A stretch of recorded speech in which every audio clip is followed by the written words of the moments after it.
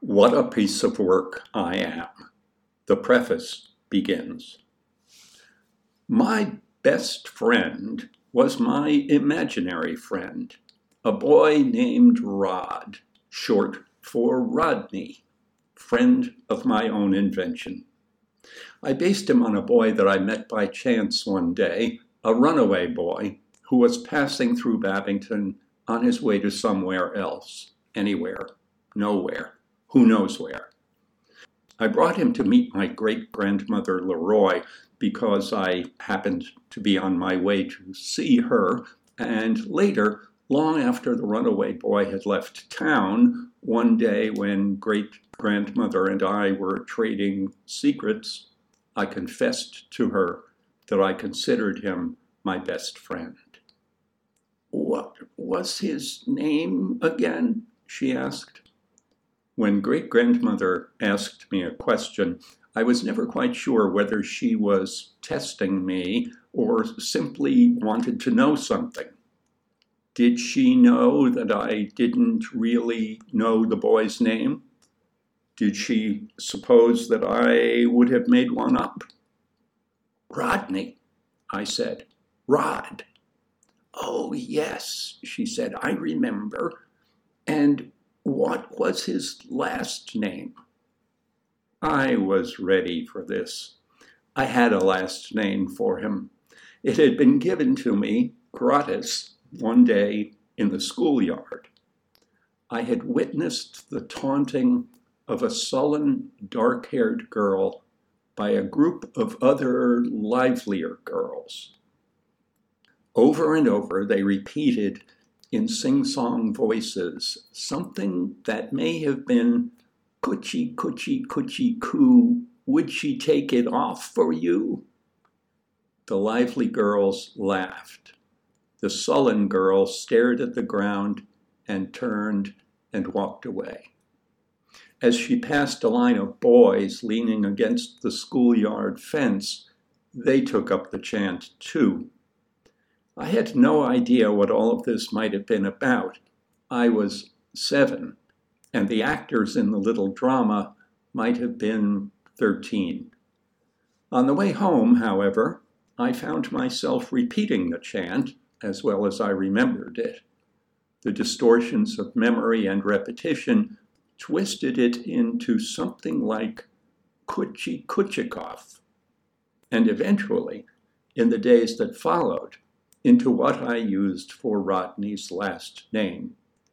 "Lodkochnikov," I said. "What?" she said. "Lodkochnikov," I said again, slowly. She said.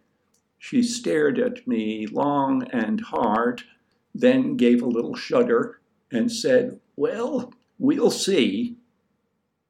After that day, she asked me about my friend Rod Lodkochnikov often, and when I described the imaginary adventures we had, the games we played, and so on, she always seemed relieved, as if she feared that he would be an unsuitable companion for me. She never got his name quite right. She was convinced that he was called Raskolnikov, and that's the name that stuck as a nickname, Rascal for short. When I was little, I thought of this rascal as a wanderer, sent by luck or fate to be my friend. But as I aged, or possibly as I matured, I came to see that he hadn't come from anywhere. He'd been with me all the time.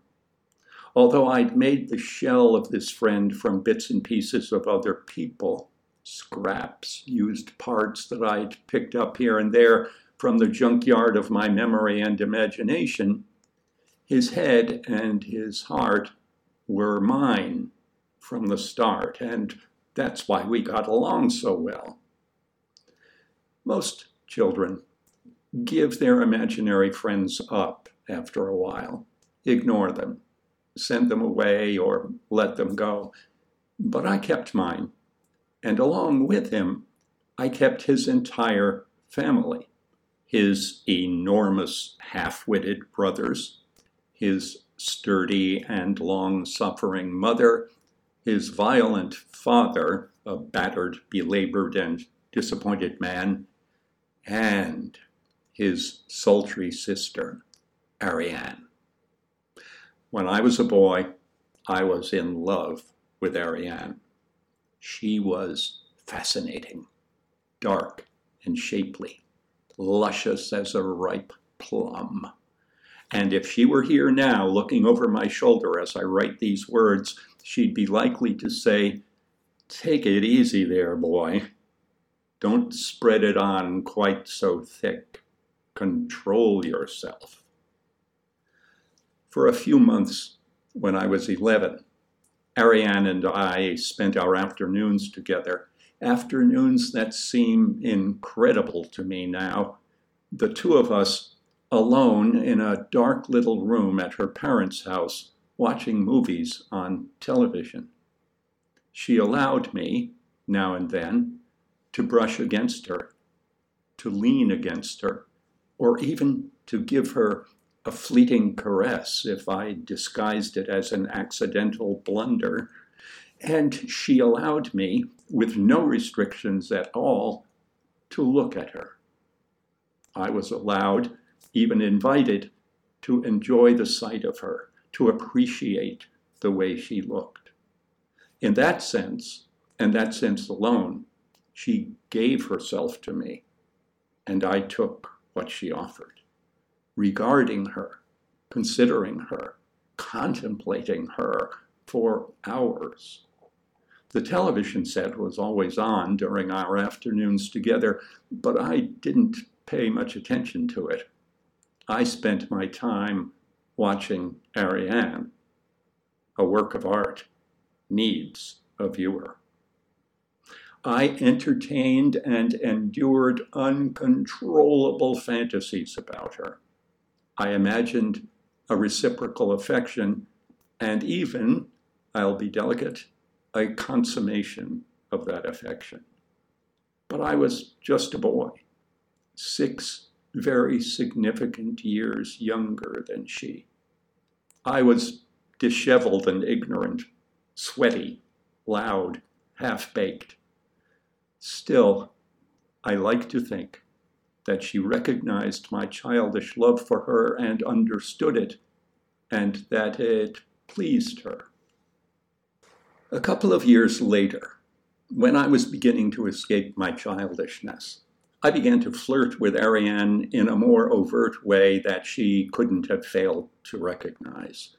I began to try to tell her what I felt for her, but my complex, fragile feelings were drowned out by the thunder of my roaring, snorting, charging adolescent lust and the stammered protestations of affection that I managed to get out always wound up coming out as the sort of thing that made her say, "Take it easy there, boy. Don't spread it on quite so thick. Control yourself." At about that time, Ariane got a job at a resort. Although resort is really too grand a term for the place, it was a motel with pretensions. She worked there for about a year and a half as a maid, a waitress, and hostess. And then something happened to her, something that I didn't understand. She distanced herself from everyone, her family, her school friends, me. I blamed myself, of course. I accused myself of having gone too far with her. I must have said the wrong thing, something that made her draw a curtain.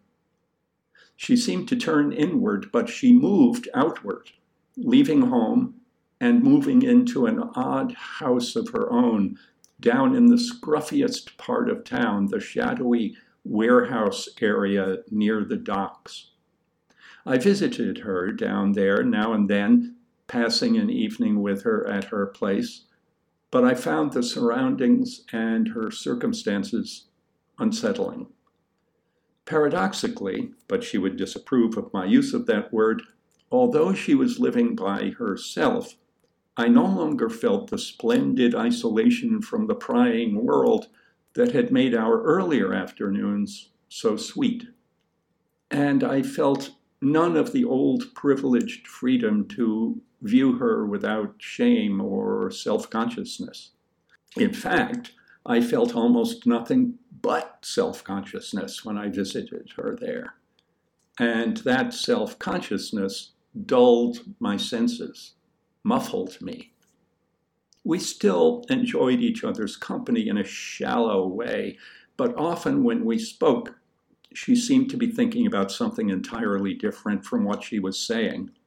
And no matter how many hours we might chat, there were still so many things deliberately left unsaid that they made an insulating hollow between us, like the dead air in an outside wall. The evenings we spent together ended alike. The silences would lengthen, and finally I would say that I had to go. She would show me to the door, and after I heard it close behind me, I would walk away with my head down until I was out of sight in the shadows.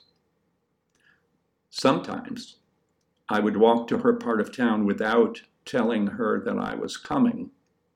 I'd find a spot where I could see her, and I would watch her for a while. Just watch her, sitting in her living room or puttering in her kitchen. I might watch her for an hour or so, but after a while, when I'd decided that I wasn't going to walk around to her kitchen door and knock, I'd give up and go home.